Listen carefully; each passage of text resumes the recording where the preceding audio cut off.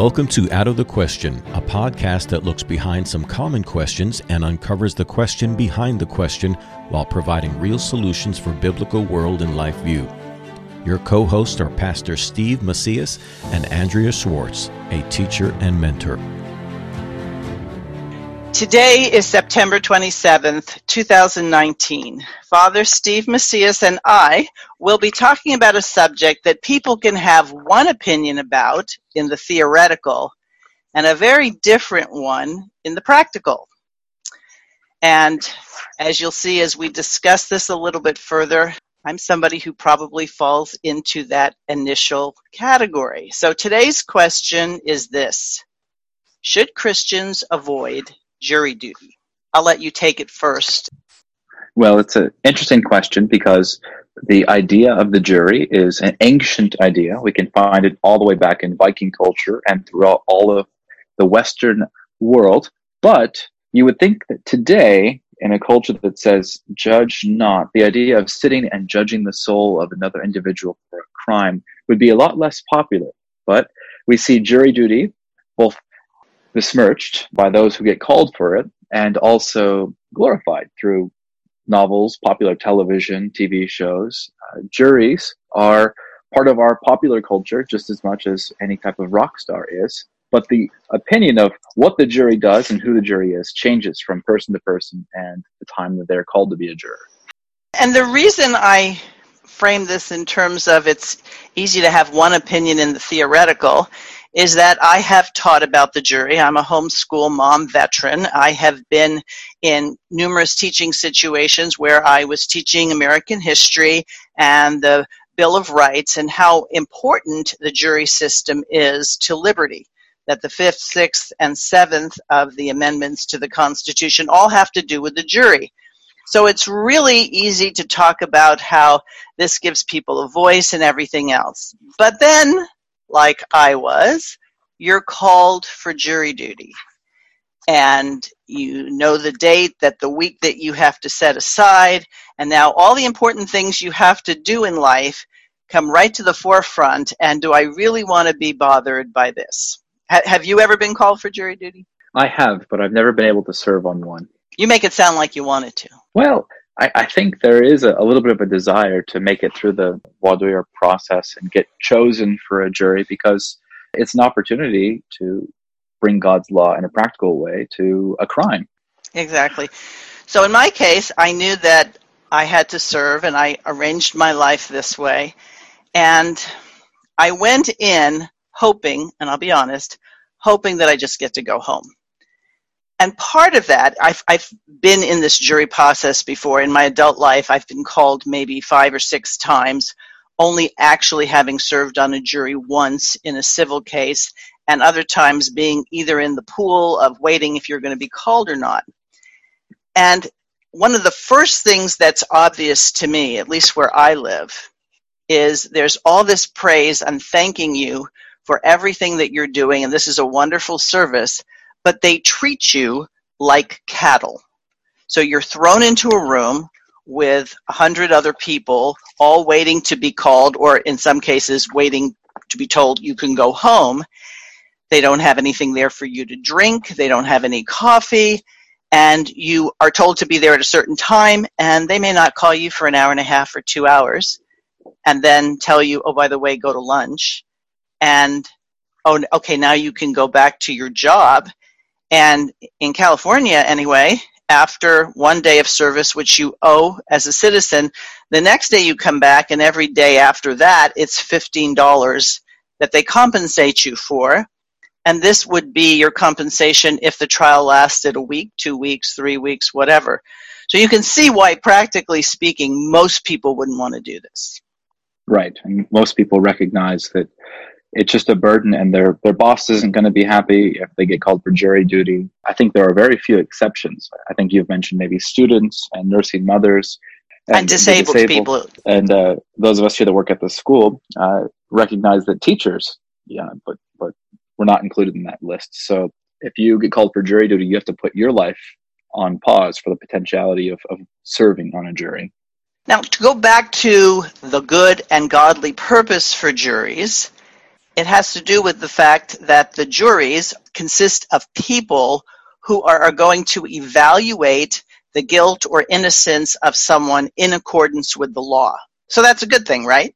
Well, if the law is good, there's some issues here with there are new processes that were never imagined in the original, maybe even colonial or old common law system for juries that have been introduced here. And I think you've probably experienced these, where the modern American jury receives special instructions now, special instructions on what they can use or include in evaluating a case. In fact, there was a very famous case not even a decade ago where a man was on trial for murder and rape, and it was very apparent, there was ample evidence, and the verdict from the jury that this man was guilty and deserved the death penalty was eventually thrown out because the judge learned that inside the deliberation chambers, one of the jurors had quoted an eye for an eye as a evidence or a piece of argumentation for why they should vote to commit this guy to a guilty verdict. Once the judge found out that they had used a section or an authority or an evidence that was outside of the scope presented in the case, the jury's verdict was thrown out because it disavowed the instructions of the jury to only use information that was presented in the case.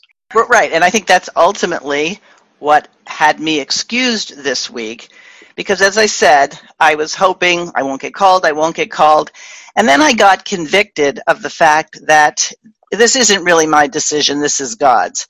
And so what did I do as a good Chalcedon person? I went to the Chalcedon website, I put in the word jury, and I was looking for something written or spoken of by Dr. Rushdoony to let me off the hook. Like I said, that's theoretical and the practical. It's funny when you're right up against something you don't want to do.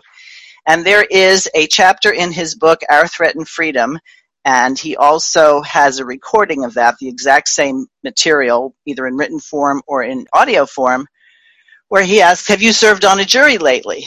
And so I listened, hoping I'd be told in my mind that it's not bad that you don't want to do this. Well, it was just the opposite. It was that the jury gets to judge the law, and it's really a protection against statist government. So I went to bed thinking, okay, fine, God, if this is what you want, this is what you want. Well, came into the courtroom the next day, and it looked like they had all the jurors they needed until systematically they released 11 of the 24 that were there. And so what happens? They call 13 more to come up and be questioned. I was among them, and I still was waiting for a sign. Come on, God, tell me why I'm here, right? And I sit in seat number 13, which just happens to be my favorite number, and I went, okay, this is no coincidence that I'm in 13. And so there's this whole questionnaire you have to go through, and by the questions they ask, it's incredibly interesting how they're going to filter out who's on the jury. So just for example, if you are related to, are, or closely associated with anybody who's a lawyer, they're probably going to excuse you. If you're closely associated with anybody who's a policeman, or you are a policeman, you're going to be excused. In my case, after the attorneys were talking about these requirements that you remain neutral, we don't want you to come into this process with any bias. We want you to just listen to what we say and promise that you're not going to come up to any conclusions until we release you into the jury deliberation room, where the judge is going to give you very specific instructions. So when I was asked by the judge, can you follow my instructions? I said, as long as they don't violate my convictions. And she looked at me and she says, no, you don't understand. I'm going to give you very specific instructions. So if you have any religious, political views, you have to agree to put them aside. So really what they're telling most people is there is such a thing as neutrality. Yes. It should not be a surprise to us. Those who have read Rushdoony recognize that the idea of the civil government has always been a religious sphere. What's really remarkable is that we have somehow taken the idea of a Christian government or a Christian system of justice and believe or somehow suppose that it could be neutral. That's never been the case. In fact, at the time of Christ, the judging of people, the systems of courts, were all done by religious leaders. It was seen that the judge in the Roman court should be a religious leader of some sort. And throughout the Western world, whether it was Greece or Rome, the judge was seen as a religious figure, taking the divine's will and putting it on the people. They even had, rituals and magic that they would use to figure out who was really guilty or not guilty. It's only inside of the Judeo-Christian, this Western identity, that the idea of evidences and witnesses and jurisprudence is born under a religiously Mosaic system of codified law. And interestingly enough, at the beginning where you promise that you're going to tell the truth, you swear to no one but yourself. Do you promise to tell the truth in all these proceedings? I do. And everybody sits down. And then the process continues and they want to know more things about you. And some people obviously get intimidated, so they get over to the side and they get to have a sidebar with the two attorneys and the judge. But I determined I was sitting in seat number 13, and I was going to say unapologetically things that I thought. And so previously, the day before, the district attorney had basically had people who were up there vowing, put your hand up if you promise not to bring any preconceived notions into this whole process. And you could see how people were being intimidated. Like, can you promise you will not be biased? Yes, because who wants to say they're going to be biased? Because you mentioned in this world where you're not supposed to judge anything. So when I was asked that, I said, well, my understanding of the jury, and now there's a whole courtroom of people here, attorneys and jurors and prospective jurors. My understanding is that a jury wanted the people. You didn't want them to park their brain. And so I don't think I can. And I said, on top of that, the district attorney had said, would it bother you if we brought no witnesses against this person? And I said, well, I think the accused should be able to see his or her accuser. Well, you can see that the defense attorney really liked that because obviously the case isn't going to involve that particular thing. And you could see the district attorney's face is like, okay, this person is out. So they let everybody else out for lunch and they wanted further explanation. And I said, well, the Bible says on the testimony of two witnesses. So if you don't have two witnesses, and you can see the judge and the attorneys were like, she's gone. Except, so on the one hand, there was a little bit of, well, there was a lot of relief, but what there also was is a sense that I at least said it. And I realized that most of the people who they bring to the jury, if they have any knowledge of the Constitution or of history, they probably don't want those people. They don't want people who know the constitutional law, but that's historically how tyrannies have functioned. The reason why the jury was emphasized in the colonial period was because England had abused the right of judges over the colonists. So you look at the Stamp Act that was put upon the colonies in the early period of American history, and it was the Stamp Act that was bringing men to court. And the English had set up English judges in the land without a jury of their peers to prosecute people for breaking the Stamp Act. And Patrick Henry and these other what would be constitutional leaders were debating that the principles of the common law, starting with the Magna Carta, had demanded that a jury of one's peers must be used in order to punish somebody or find them guilty. This was from King John of England in the 13th century, and that it could not be broken. And so for the early Americans, the jury trial was a way of interposition. It was a way to nullify unjust laws, because you could have your jury of colonists who could come in as you were being tried for breaking the illegitimate Stamp Act, and all 12 jurors could say, well, we don't believe the Stamp Act should be a legitimate law to break. So therefore, we're going to all say not guilty and throw this case out. So the judges will always respond by trying to remove this ability of the common people from having influence on judging whether a law is good or bad, which is the primary purpose of a jury. Right. So when I never used the word jury nullification, but when the judge was looking at me and asking, so what you're saying is if I give you a specific instruction, you won't follow it?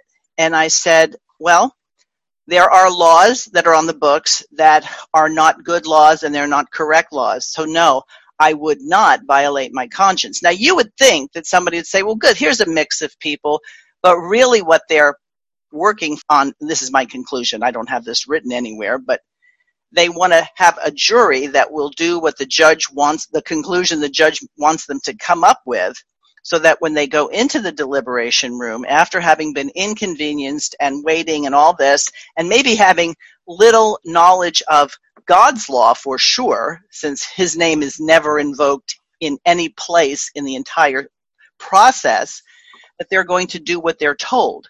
So if everything points to a verdict of not guilty, but they don't let you see everything, or they're told you're to disregard what you see and your impressions of people, then it's hard to imagine what's left. Who is it they're selecting to come to a verdict?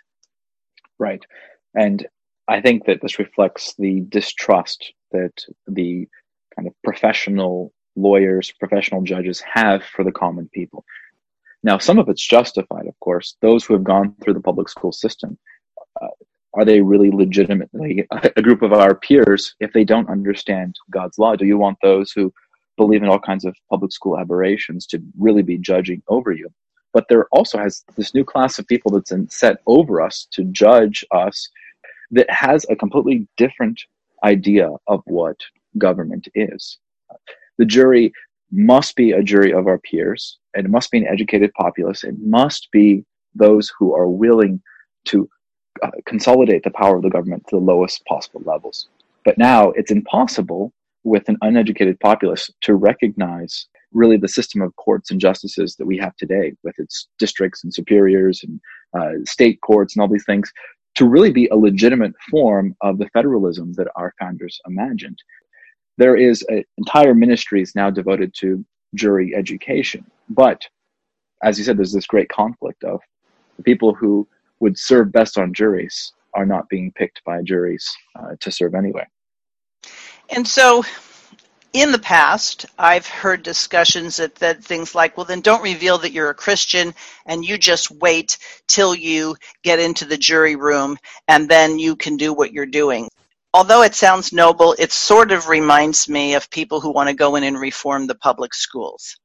Yeah, you can have an audience of 25 people at a school board meeting, but at its root, the Christian should want to see public education abolished, not improved.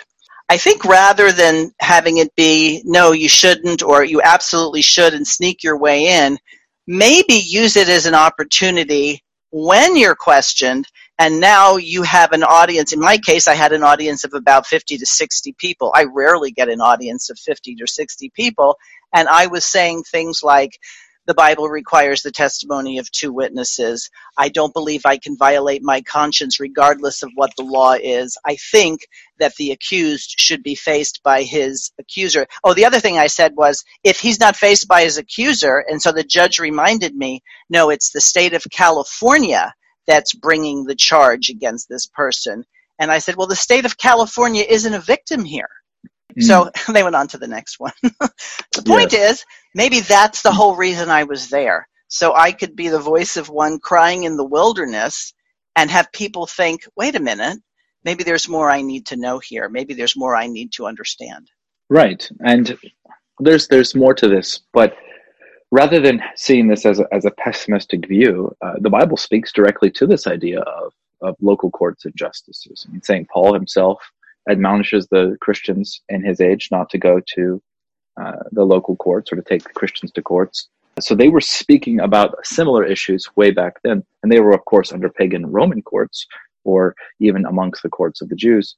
And what happens in a very short order, and this is really the message of Reconstruction, is that the rest of the spheres of life, education, the family, business, those all informed the courts of that day. And we could see within just a few hundred years of Christ's advent that the legitimacy, the strength, the equality that exists in God's law appeals to men, right? When men are arguing over wrongful death, when men are arguing over theft, when men are arguing over true injustices, the only real justice that can be found is in the law of God. And so when Christians established independent courts under their elders and inside their local churches, those quickly became the places of arbitration.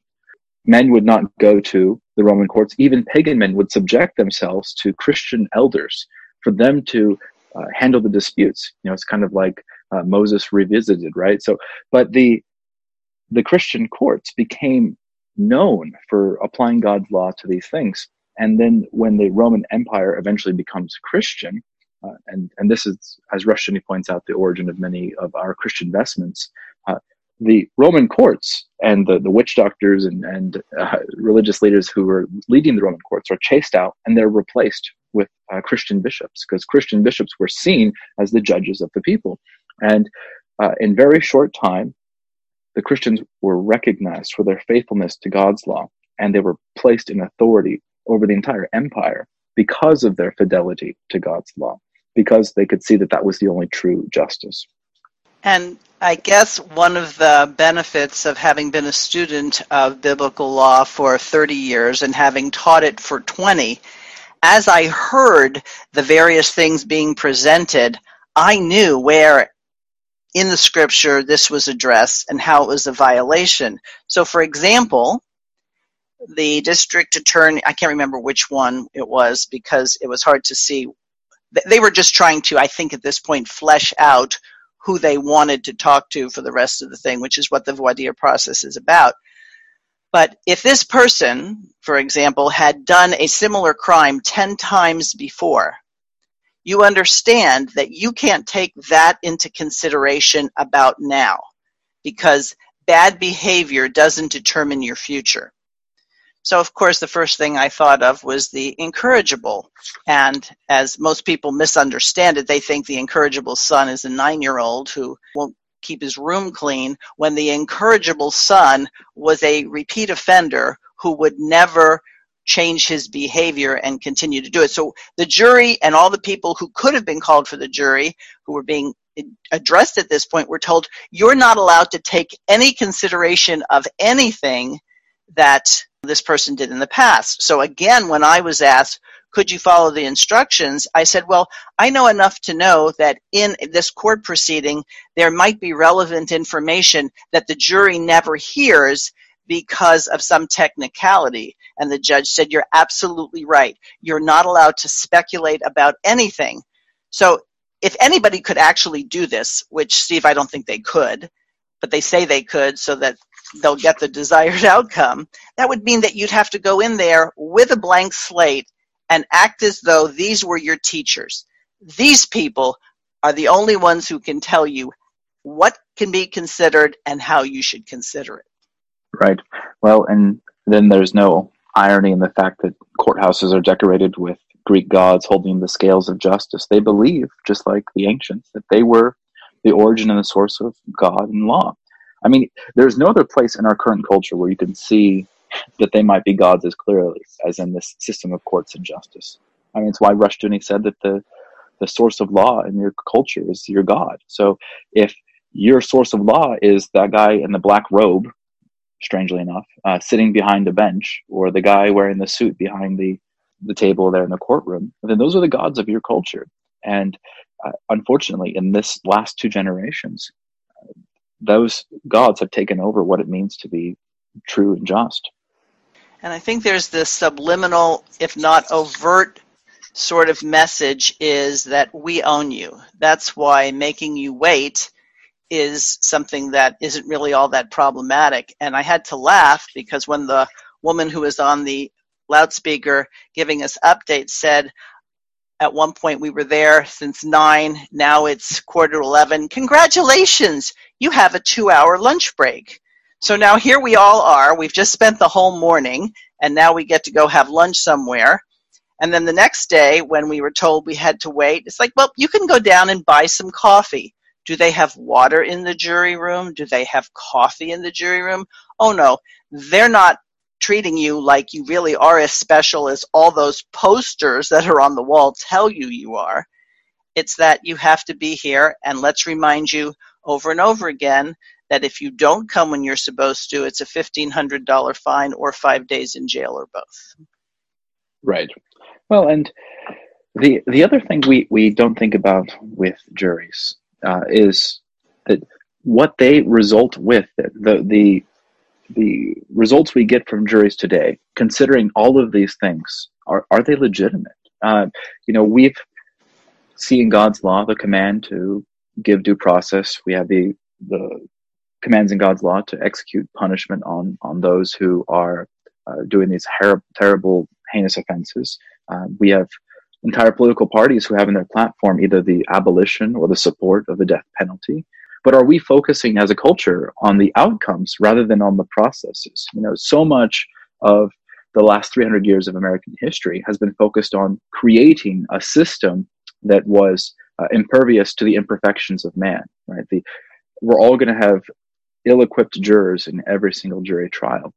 But if the entire system has been reworked in the last 100 years to give these type of instructions, to abrogate instructions from God's word, to force the jurors' hands in so many different ways, are the verdicts that juries hand down legitimate, or have we undone the entire impact of a jury system by putting the judge and the attorneys in control of the verdict from the very beginning?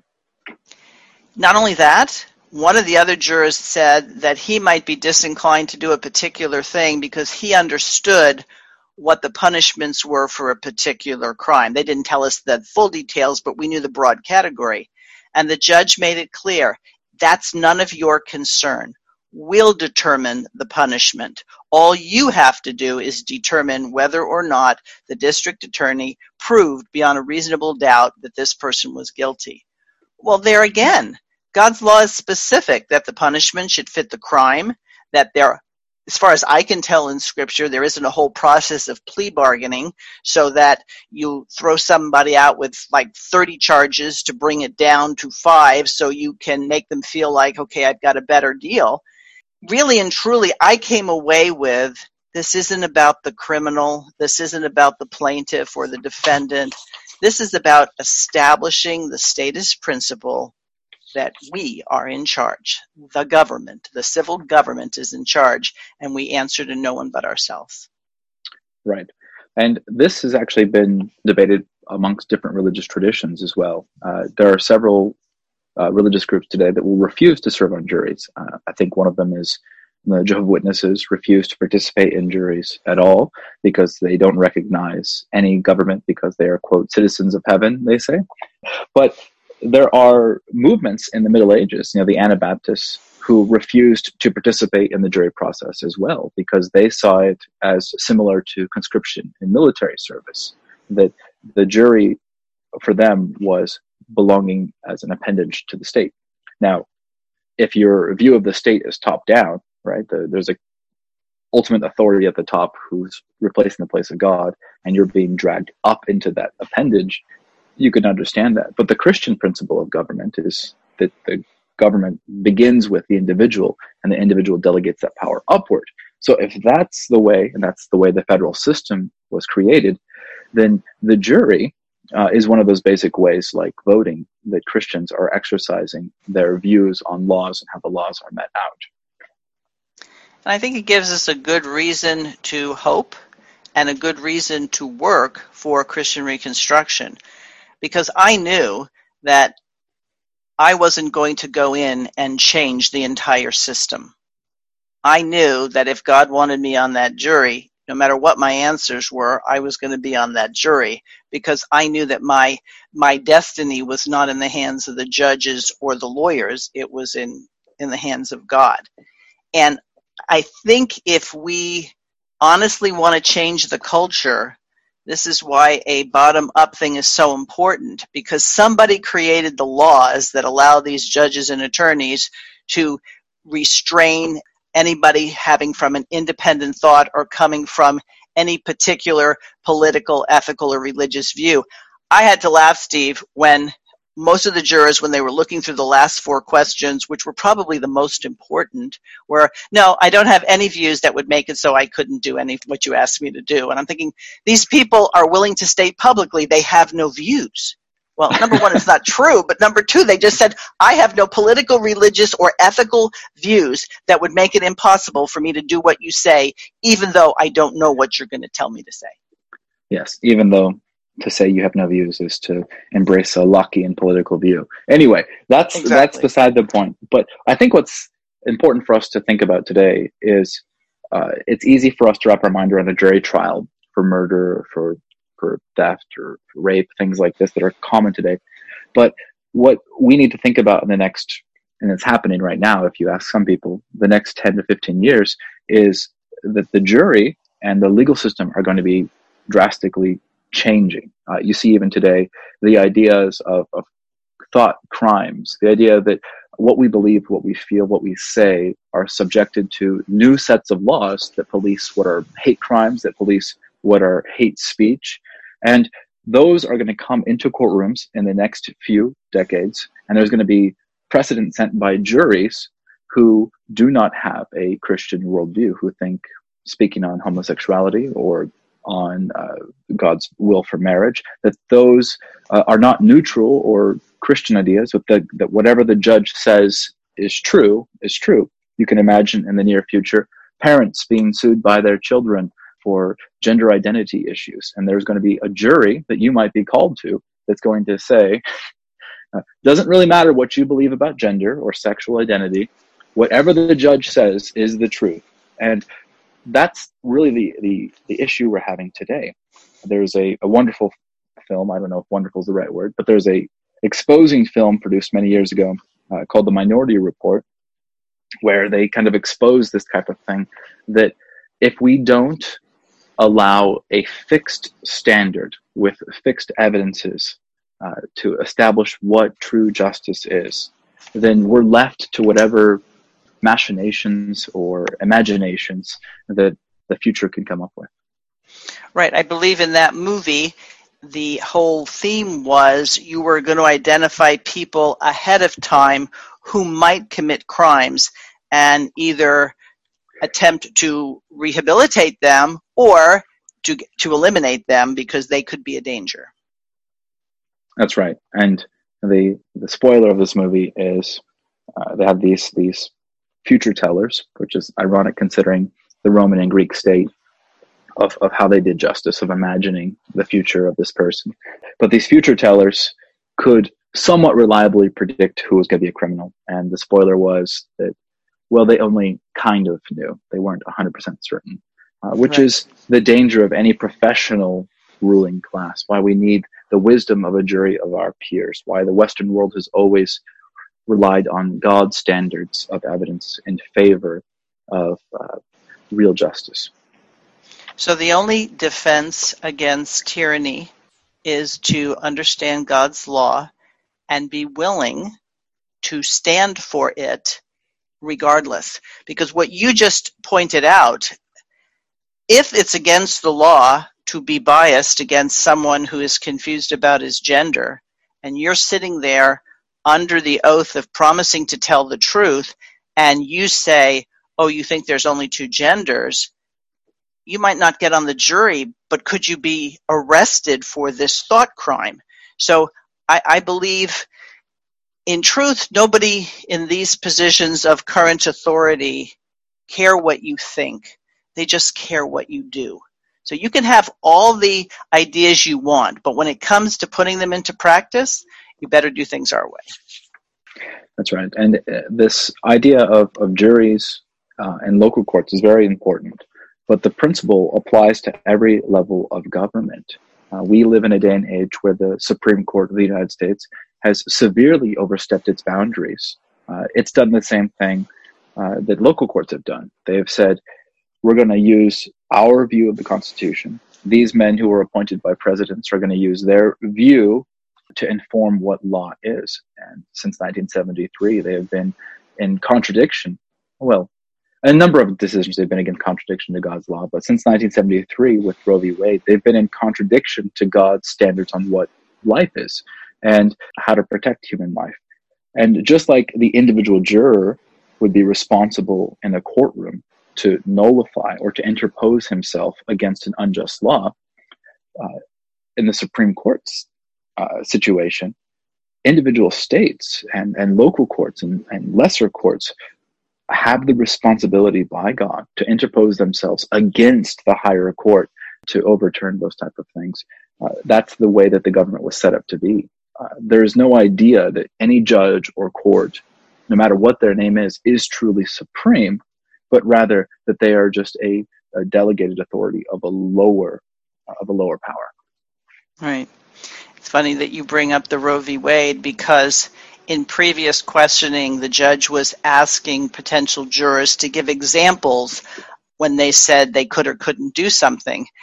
And I was ready for, well, give me an example of a law that could be on the books that was contrary to your conscience.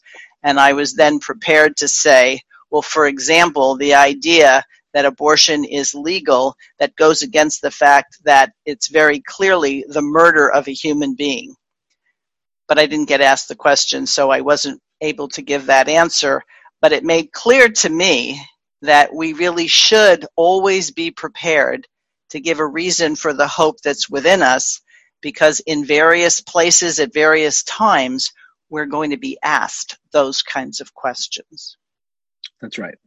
Well, and what's in the news today with the environmental issues that are continually showing up in the media, the further we get away from God's idea, and you brought this up of a victim and a crime, the more convoluted our justice system is going to become. You know, it's very common as we talk about jury trials to think of popular movies where I think of The Runaway Jury, a John Grisham novel that was made into a movie, where the state is suing a popular cigarette manufacturer. And these ideas of victims are convoluted. Or you think of Erin Brockovich, where she's a young paralegal who is going to bring a case of environmental abuse against a big corporation, right?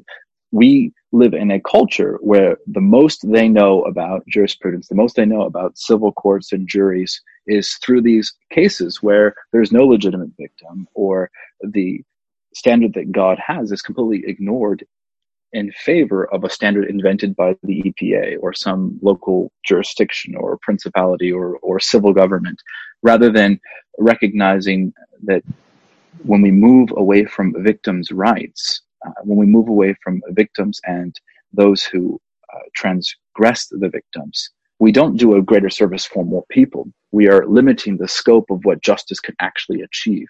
You can see that today here in California. We have men who are incarcerated for drugs that are going to be legalized in this state. We have all kinds of strange situations that when we move away from God's standard, that we get this anarchy and chaos that doesn't really justify or come out equitable for each and every man. It becomes a respecter of persons. Well, I certainly got a lesson this week, and I got a lesson personally in terms of make sure that what you say and teach is really what you believe.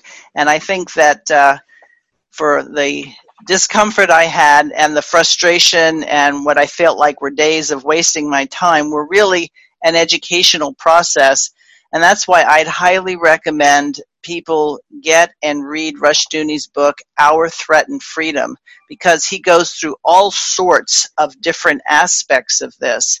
And the way in which we're going to change the culture is to first change ourselves so that we're thinking God's thoughts after him, and that we have a holy boldness that comes from that will allow us to speak into the lives of those around us and be ready to give an answer when we're challenged or questioned about why we hold a particular view. Amen. Any other books you would recommend in terms of the jury and where people might learn more about this? Right. So if you read the Anti-Federalist Papers, there are numerous references to the juries here, particularly if you read Patrick Henry's papers there. And I can't remember his pseudonym at this time. But it's important for us to understand the founding principles behind the jury. And so I would recommend going back to those documents. All right. Well, good. Well, listeners, thanks for giving us your attention for this short amount of time. Please continue to send in comments via email or suggestions for future discussions at outofthequestionpodcast@gmail.com. And Steve, as always, good talking with you. Thank you, Andrea. Thanks for listening to Out of the Question. For more information on this and other topics, please visit chalcedon.edu.